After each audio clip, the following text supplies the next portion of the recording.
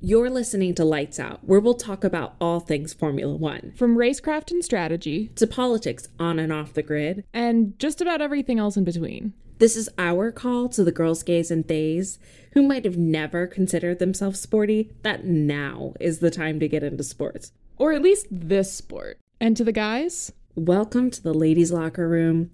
We're your hosts. I'm Cate. My name is Kennedy. And with that,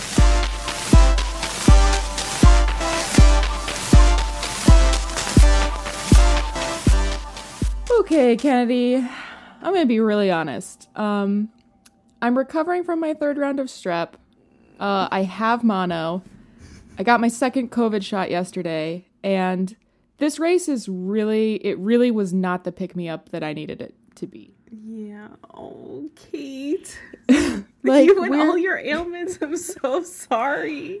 Just living my most sickly Victorian child life, and I'm really getting tired of it. I know I said I like Victorian shit, but like this is not what I meant. Yeah. I meant like spooky mansions and like lots of lace. Yeah. Not constantly being ill, but I guess I'll take what I'm given.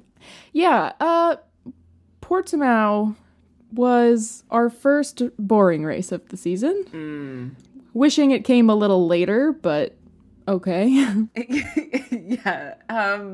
For it to be the third race of the season, I was like, oh, all right. I woke up a little early for this. Okay.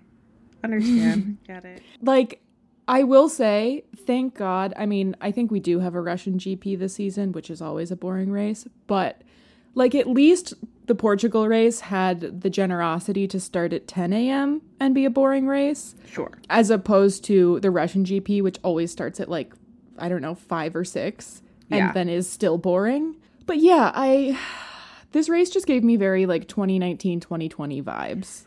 Yeah, I mean, we flagged this earlier in our group chat. The disappointment was like this race wasn't like this last year. So yeah, it was a letdown. Yeah, Portimão was a good race last year. And this year, I don't know if it's like they've made, because of the changes to the track, in terms of like shortening the DRS zone, the pit straight DRS zone or what, but it was just not a great race. So I guess, I don't know, do we want to talk about race winners and then work our way sort of backwards through the what little there is to discuss? Sure, I think that works. All right, Kennedy, do you want to hit us with our top 3 finishers? Yep, let me just pull those up. Kennedy's like, I slept through that part. No. I accidentally. Are you saying were you or were you not your father this week and you turned the race on and watched them go and then woke up and they were done? You know what? Mike and I have something in common now. I feel like we have something we can talk to one another about and relate to.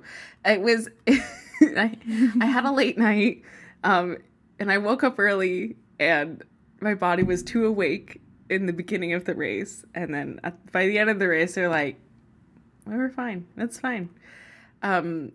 However, when I did wake up, I immediately checked Instagram to see what.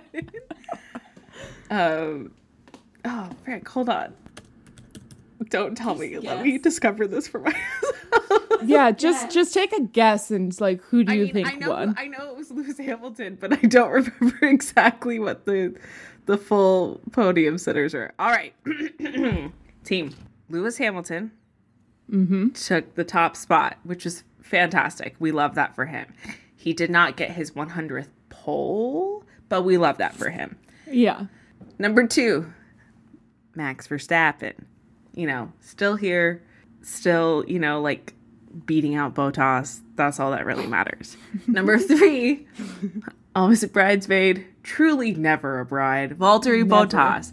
We had a glimmer in which he took first position, pole position in the grid to start the race. But that was a bright spot in this weekend that burned out very quickly for him. If anything, this week it feels like it was Valtteri's wedding and like Lewis got engaged at it, you know?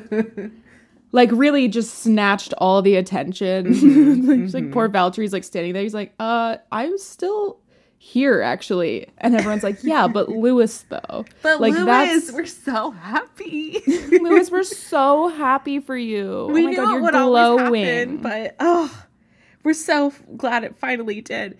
And then, rounding out the Mercedes Red Bull lockout of the top four is Sergio Perez, the Mexican Tom Cruise. And to be completely honest, I think, Christian Horner has to be proud of that performance for them. Yeah, I think so. I think Christian will probably be about as happy as he ever gets after this weekend. I will say, I was thinking about, we keep saying, and everyone keeps saying, the Red Bulls are the favorite, and they're the faster car, and etc. And they keep not really being able to deliver on that quite all of the way. Mm-hmm. Like, yes, Max won last week, but technically, Checo's still not really quite there. They're not dominating the way that it feels like they should be. And I just don't know, is it their strategy is that lacking? Mercedes is that much better at strategy? Or is Mercedes really doing that much to develop the car between races? It's very weird. I would say if Mercedes was that good at strategy, why is Valtteri Bottas never there? That's true. That's my question. I think Max is coming into his own when it comes to racing. Checo is a seasoned driver. He's still relatively getting the lay of the car and the Red Bull team itself. But Lewis Hamilton is a skilled driver who's very comfortable in his seat, has had the team with him for years. And I think if strategy's here at play, it has to be a hand in hand with strategy and his skill set. I think Max is getting there. He's just not there yet. Mm-hmm. Yeah, and I guess, first of all, snaps to Valtteri for finishing the race this week. Mm-hmm. Snaps. Couldn't say that of last week. R.I.P. But yeah, it's weird because I feel like early on in the season and after we're on the third race. After Bahrain and after winter testing, it really looked like the midfield was so much closer to the front runners, and the front runners were super close together, and all of this stuff, like these advanced regulation changes that they moved up from 2022 to this year. It really looked like those had worked. Mm-hmm. And now, we're only 3 races in, but it feels like we're really just kind of moving back to a lot of the same kind of performance we saw in 2020. Definitely there's changes, mostly changes, I would say, amongst the midfield in terms of teams that have really seemed to have gone backwards since last year. But I wondered if we should take a moment and think about or talk about the way that the 2022 regulation changes and the regulation changes that took place prior to this season are impacting sort of the whole lay of the land for this season.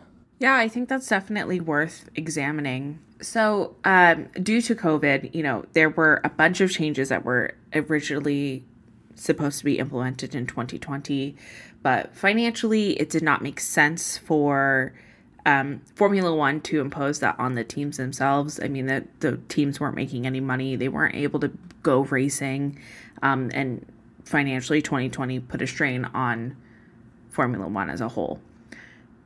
So they pushed back through changes to 2021.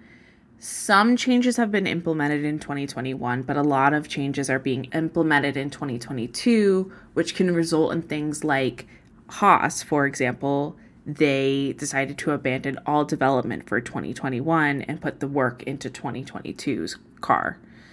And they're relatively at the back of the grid, right? But true midfield contenders, for example, the difference between McLaren and Racing Point now, Aston Martin, losing out on that third spot in the Constructors' Cup in 2020 resulted in a decreased amount of funding going into 2021 for the Aston Martin team, who they themselves have not been showing up as much.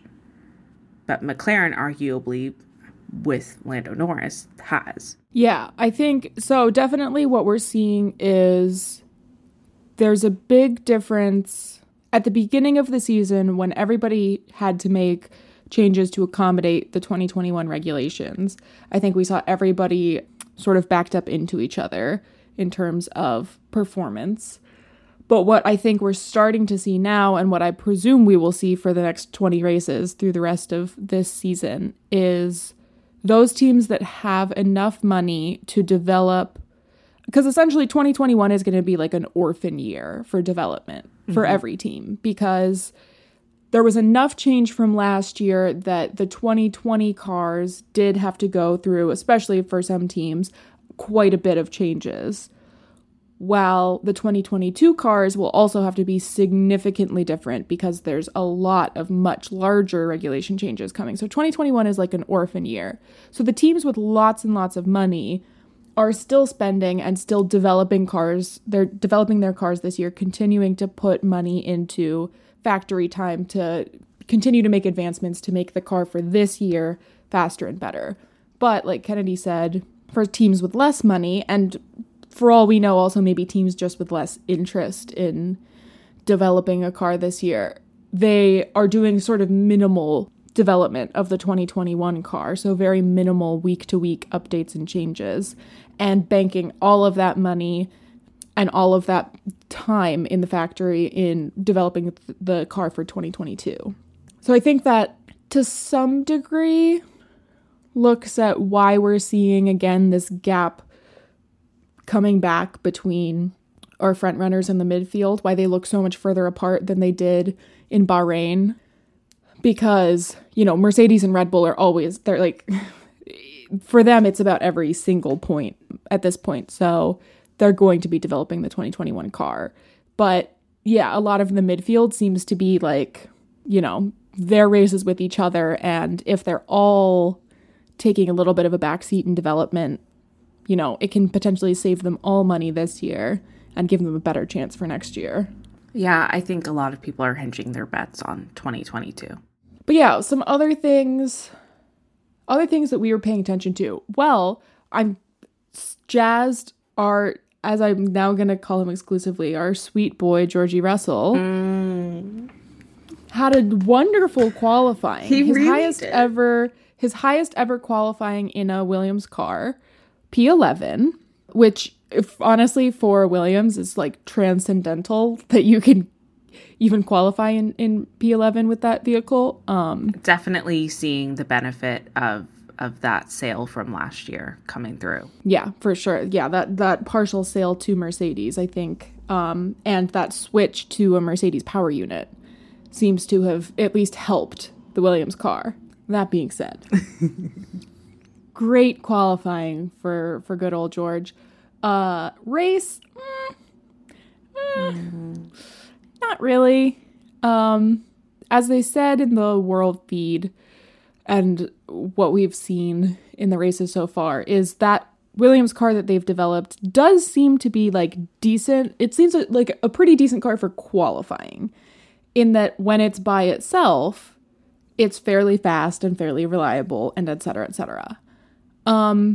It's really bad at following other cars, which when you usually start at the back of the grid is kind of an important trait to have, is the ability to follow another car. So unfortunately what we saw is, George qualifying in P11 and then finishing in, I think, P17. 17. Yeah, so... Oh, no, I'm sorry. I'm so sorry, George. P16. P16, okay, that's what I'm so sorry to that man. I'm sorry to this man. It was not the fight for P17, it was the fight for P16. So the reason that the Williams car is so bad at following other cars is likely as a result of the way that they've developed the aerodynamics for it. When it's following behind another car and therefore is in the turbulent, dirty air coming off of the back of another car, it's super unreliable. It's not consistent in terms of like what ability you'll have to make turns at like the place that you would want to be making the turn, like whether you'll lock up, etc., etc. And we saw it a little bit even with Nick Latifi when he was battling with Mick Schumacher for P17, that we saw, you know, lockups and other things happening because of that unreliability in the Williams. What I found interesting, speaking of like lockups and, you know, battles at the back of the grid, Antonio Giovinazzi and Kimi Räikkönen had a little scuffle at the beginning of the race, which resulted in a safety car. And the teams themselves, when talking about like bringing cars in and trying to change tires or, you know, do pit stops, because a lot of races, they try to limit the number of pit stops they bring the cars into, hoping for one. Sometimes it's two. But because of the safety car, which is something that didn't happen last year in Portugal, it threw their data off and they didn't know exactly when to bring the cars in to switch out their tires to give them pace from the medium tires to the soft tires, or to the soft tires to the hard tires, which arguably the softer the tire, the faster it is, but the less time you have to be able to use them. The softer tires degrade quicker, so you have more traction because they're softer and therefore stickier to the track. They're faster usually, but because they're sticky to the track, you're losing more rubber every lap you make. So you can't run them as long as a harder compound of tire. I would say that was definitely true, and I think one of the biggest losers of the pit strategy this week was definitely Carlos Sainz. My poor Carlos. Started the race in P5 on a soft tire and actually overtook Sergio Perez on the opening lap, stayed ahead of him after the safety car restart, but they pitted him pretty early from the softs onto mediums, and then he ran the medium tires for the rest of the race, which ended up everyone else behind him had pit onto a lower degradation tire or had pitted much later. So he ended up in P11 because by the end of the race, he had no tire left. So yeah, definitely not the greatest week for Ferrari strategy. I would say their pace was okay. I mean, you know, it was like midfield, but it was like pretty decent. But yeah, the strategy was not there this week for them. Yeah, I mean, this race was not as eventful as previous races or even seasons past. But definitely looking forward to round 4 in Barcelona. I do have a couple things I want to note, though. So Formula One commentary is something, you know, that we're attempting to do here on the pod, as well as we have a big love for Will Buxton and the Sky F1 Sports team. As producer Soph clutches her heart, being like, oh, yes.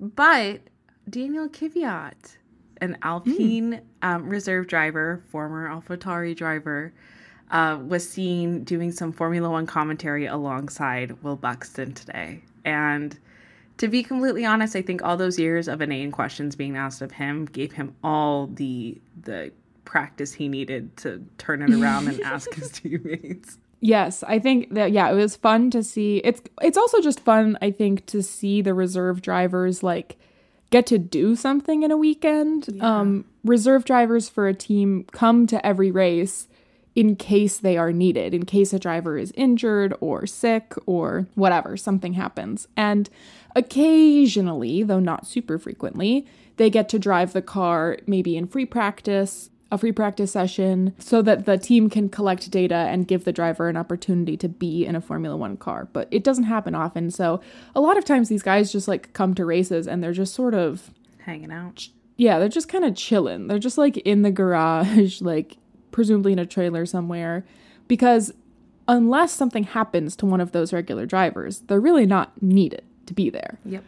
So I always think it's fun when like they're given, you know, they're allowed to have something to do other than just cool their heels. Right, exactly. And unlike, we're not in the true unknown throes of COVID like we were last year, in which drivers like Nico Hülkenberg, who used to be a Formula One driver, he got called in pretty often to cover for other drivers. And they don't do a lot. So. Well, I guess I would say also, actually, you bring up a good point with COVID, in that this last season there was very little opportunity for reserve drivers to do anything else other than wait around, because all of the teams were in very, very strict COVID bubbles last year. Right. So you could not move between teams during a week, and you couldn't be going to see other people if you were a member of a team's COVID bubble. Right. This year, I haven't seen official, rules and regs in terms of the COVID bubbles for this year, but they seem less intense. I know that some drivers have gotten reprimanded for COVID bubble infractions off track, both this season and last season, in terms of they're going to dinners and shit. But it does seem that this season is a little bit less intense in terms of, as many countries continue to move towards vaccination. And though we don't have it confirmed, obviously, my guess would be that every single one of those drivers has been vaccinated. It seems to be less intense, so it gives more opportunity for the reserve drivers to potentially be going to do other things this year. Yeah, hopefully. The only other thing really that happened in this sort of non-event of a race that I found particularly interesting, I guess I would say, I was pretty impressed actually by Alpine this week. Particularly, I would say, by Fernando Alonso, who has not performed well in the first 2 rounds of the championship this year. But both he and Esteban Ocon in this race, I think they finished P6 and P7, or P7 and P8 or something. And given that the Alpine cars did not seem to be super competitive, I was pretty impressed by how high up they finished. Particularly, I think Alonso qualified in P17. So to make up, 10 places over the course of the race, I was impressed by. Yeah. I was sad that at least one of them came at the cost of Carlos, but, what can you do? Yeah, no, I mean, finishing 7th and 8th, that's pretty impressive. All right, so let's get down to this. So this week in racing, there were a couple things to note. Well, mainly just kind of one thing. An update from our last recap episode, in which we discussed the state of the Canadian Grand Prix. The Canadian Grand Prix officially will not be happening, and instead that date is being replaced with the Turkish Grand Prix, which we visited that track late last November. So it's great to see it on the lineup once more. However, this is kind of a bummer for Canadian drivers like Lance Stroll and Nicholas Latifi, who, for 2 years now, they haven't been able to have a home Grand Prix. They haven't been able to just, go see their family, their friends, greet fans that, know and love them. So that is a bit disappointing, but thankfully, we are able to still fill that slot with another location, so we're not having a gap in the schedule. Canada is just taking all precautions and measures when it comes to fighting the COVID-19 pandemic. Can I tell you a fun fact about our Canadian drivers that probably we might want to put it in the podcast, but I just found it out and I thought it was interesting. Okay. So I know for Lance Stroll, and I assume the same is true for Nick Latifi, that in fact, because of the way that Canada as a country has divested from Formula One, the sport, that in fact, Lance Stroll, though a Canadian citizen, actually holds a U.S. racing license. Nuh-uh.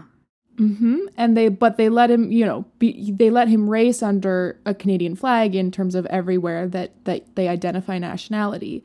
But technically, I think both he and Nick Latifi actually hold U.S.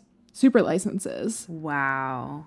That's insane. But only because of this weird relationship that Canada has with motorsport and with the FIA. But I read that and I don't know, I felt so scandalized by it. I was like, excuse me? Yeah. Like, what? Yeah. It just kind of shook me a little bit. It was just weird. It's just weird because, you know, it's to some degree like an ongoing topic of conversation that there are no U.S. Formula One drivers.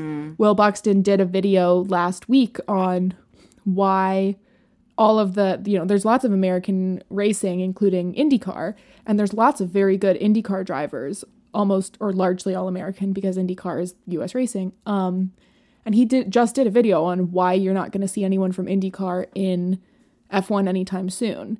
And I almost felt scandalized by that, having at that point the knowledge that technically Nick Latifi and Lance Stroll had these U.S. racing licenses. I was like, this is just dark-sided. Give them so Canadian weird. Racing licenses. They're like so proudly Canadian too.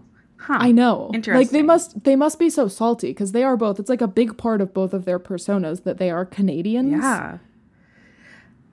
Sorry, you said IndyCar, and that just made me think of Roman Grosjean. So Roman Grosjean, former Haas driver, an American racing team. He's not American. He's French. He, since leaving the Formula One sport at the end of last year, has come to the States and is now doing IndyCar racing. And I think it was like 2 weeks ago or something, I sent you guys a photo of him and I'm like, did he bulk up? Like, is he like a beefy man? No. He's like ripped now. It was like he was like paddleboarding or surfing maybe. Yeah. Yeah. He's like fucking stacked. Like I was like, what? Roman, what is... The other thing that was so funny is that photo came amidst a series of photos he was posting about like that. I don't know if this is like true, like if he was on a vacation or if truly, basically this man is in this fancy RV, just like roaming America. He's touring the country, just touring the U.S. Like his kids and his wife are there, but the way he was posting about it, it like just seemed like that's where he was like living legitimately, probably, and like. But the thing, I was like, Roman, do you have to drive? Like, I think he was driving his own RV. I was like, are you driving your own RV? Like, from race to race? He was just the weirdest. I was like, what is going on? Like, I don't follow IndyCar, but it almost made me feel like I need to, like, look more into it and understand, like, what is going on with American racing? Why is it so, like, bootleg? I kind of love it. I kind of love that, like, I mean...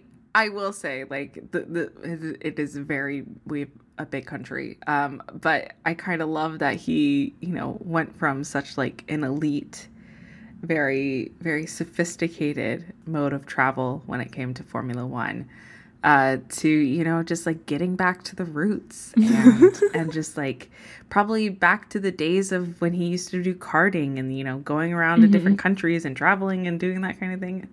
It might be a very, like, interesting experience. Very grounding experience. I want to see Roman Grosjean's YouTube channel tour of his Sprinter van. Yeah, I want the MTV Cribs tour of the RV. I want to see Roman driving it. Can you imagine being on, like, you're like on I-25 or like Route 66 or something in the US and there's just like an RV like steaming up alongside in like Iowa or like, something, ready to pass you. Yeah, like in the middle of Iowa. You just look over and it's fucking bulked up Roman Grosjean driving it. You're like, oh my God.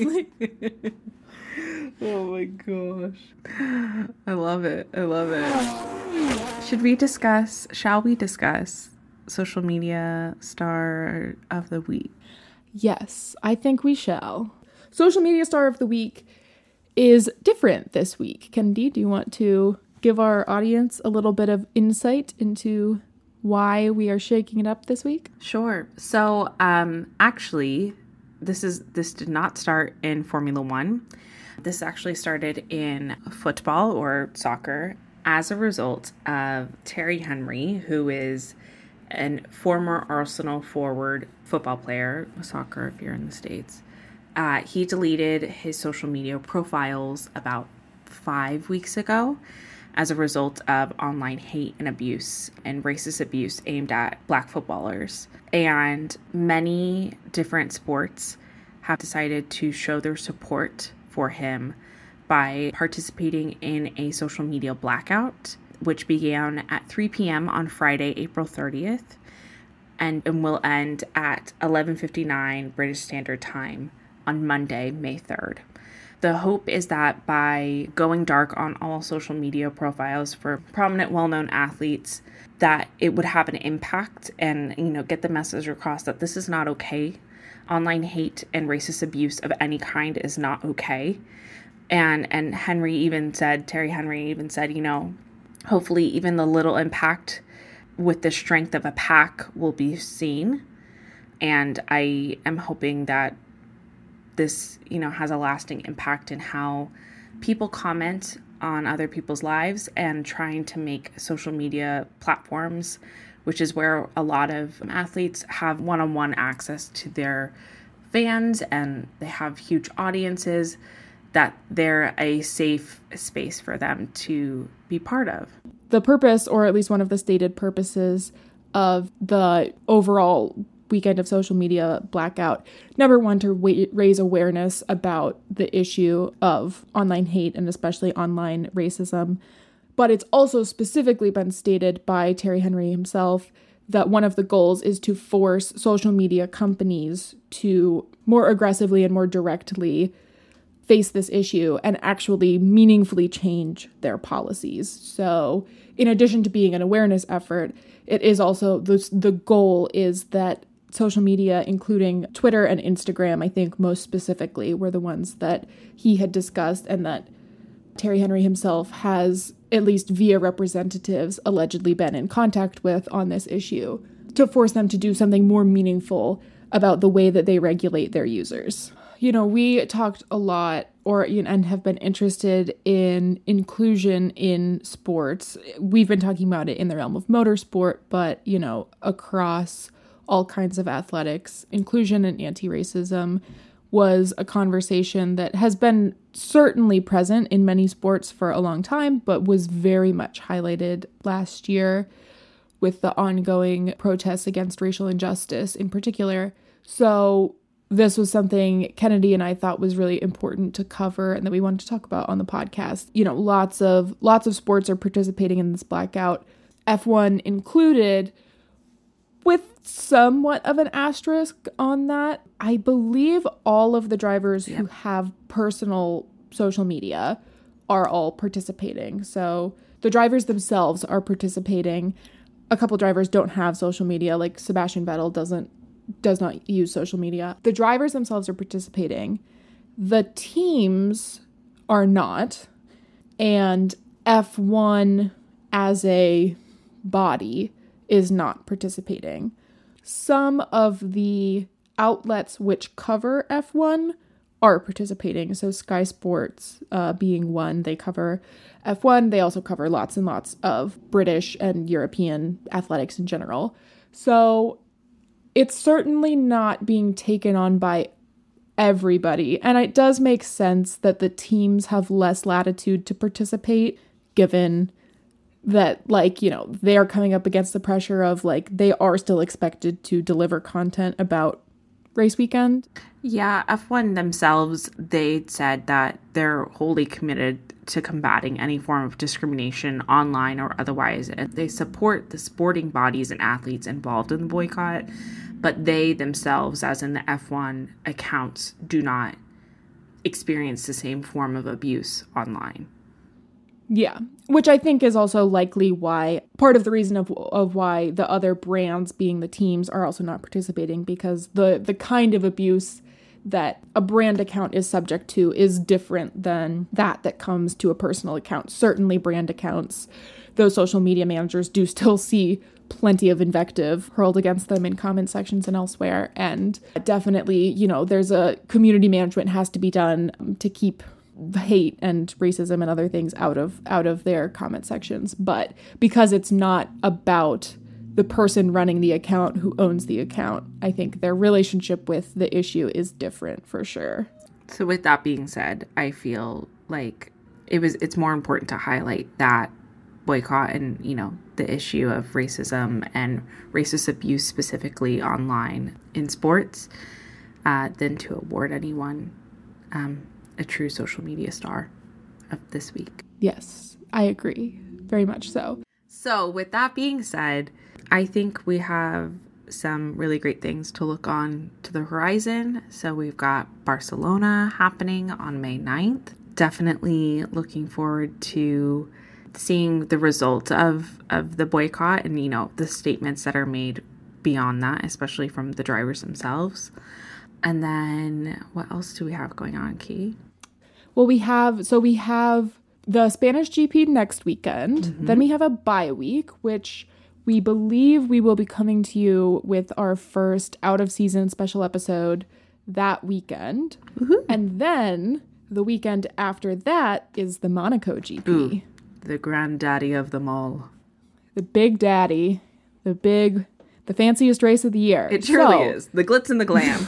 The glitz and the glam, at least until Miami next year, when we'll have a whole different flavor of glitz and glam, mm-hmm. but glitz and glam nonetheless. Mm-hmm. So yeah, we've got a good 3 weeks of racing and racing related content coming towards you. So yeah, was this slightly a little bit of a dud week? Yeah. Wasn't a great race. Wasn't a lot to be said about it. But yeah, we're going to be looking forward to these next couple races as we really start to get into the thick of things here throughout May, and then really dive in deep. Buckle yourselves up, because June, July, August in F1 is packed, bonkers crazy. So we're ready for that. Very much hoping that this social media blackout and in general ongoing efforts about inclusion and anti-racism in athletics continues to be a part of the conversation. I think it's something that is really important to both of us and something that we really care about within the sport. So looking forward to the progress in that. And otherwise, I think I'm ready to go take a post-vaccine nap, maybe in the sunshine.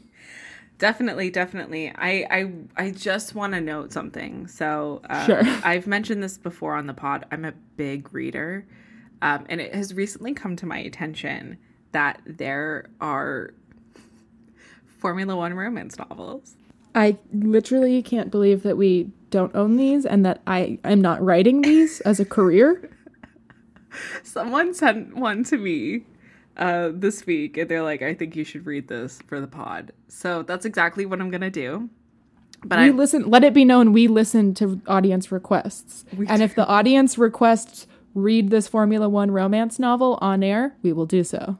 On air, but I'm gonna give you a little taste of it now by reading the synopsis for the audience, and you can follow along on this journey.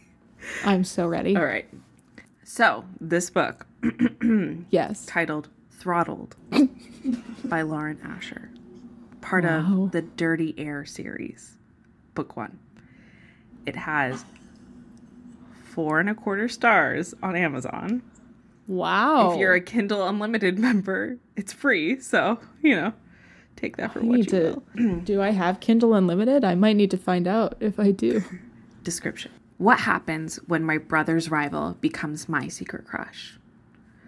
Noah Slade is a Formula One legend in the making. Focused, unapproachable, ruthless on and off the track. A man with walls higher than the Grand Canyon. And my brother's... Yes, metaphor, come through. And my brother's new teammate. Period. I want to know more of the prince who disguises himself as the villain. But while I crave a happy ending, he wants to destroy his. Maya is a forbidden temptation, an ambitious post-grad I should stay away from. And chaos wrapped with a bow. We're a ticking time bomb, about one wrong move away from exploding. I want to trip the wire, detonating together in a passion and pain. Because in the end, all's fair in lust and war. Throttled is a steamy standalone in the dirty air world. I'm sorry. They're just going to have to hear the siren in the background this time. That's I'm so excited. The funniest thing I've ever heard. absolutely. Yes, I will be reading this novel. Without question. That's hilarious. The fanfic energy radiating off of it is so powerful. What I want to know is a lot like 50 Shades of Grey started as a Twilight fanfic. I have no doubt in my mind that this book started as a fanfic about an actual driver. Oh, 100%. And it's going to become my passion to discover who this book was originally about. Whew, these reviews, oh my gosh. They spicy? They are spicy. So everyone, follow along with the Lights Out pod book club. Yeah. This is our new book club. We will exclusively be reading writing of this quality. So just know that. But yeah, everyone tell us your favorite part of Throttled. Drop a comment somewhere. Which is your favorite chapter? If and when we discover who it's written about, we will let you know because I'm dying to know. I have a guess, but one of these is Noah, who's the love interest in this book. Noah is my book boyfriend. Oh my gosh. I mean, we love a bodice ripper, but geez Louise, I am color me interested. Like I'm just look, I've read a fair few bodice rippers in my day. I've never read a racing singlet ripper, so I'm ready. Oh my gosh. All right. Well, that was a spectacular, yeah, that was a good ending. I think I need to go find out if I have Kindle Unlimited. Because I might have my afternoon plans locked in now. I gotta dive into the dirty air world. Catch us next time wearing our Dirty Air World t-shirts while we record. If this is if this is good, we're putting a lot of pressure on this, but if this is good, we might need to have this woman on the pod. 1,000%. All right. 1,000%. Yes. All right, guys. We'll catch you next time. Yeah, we'll catch you next time on the pod. Bye. Bye.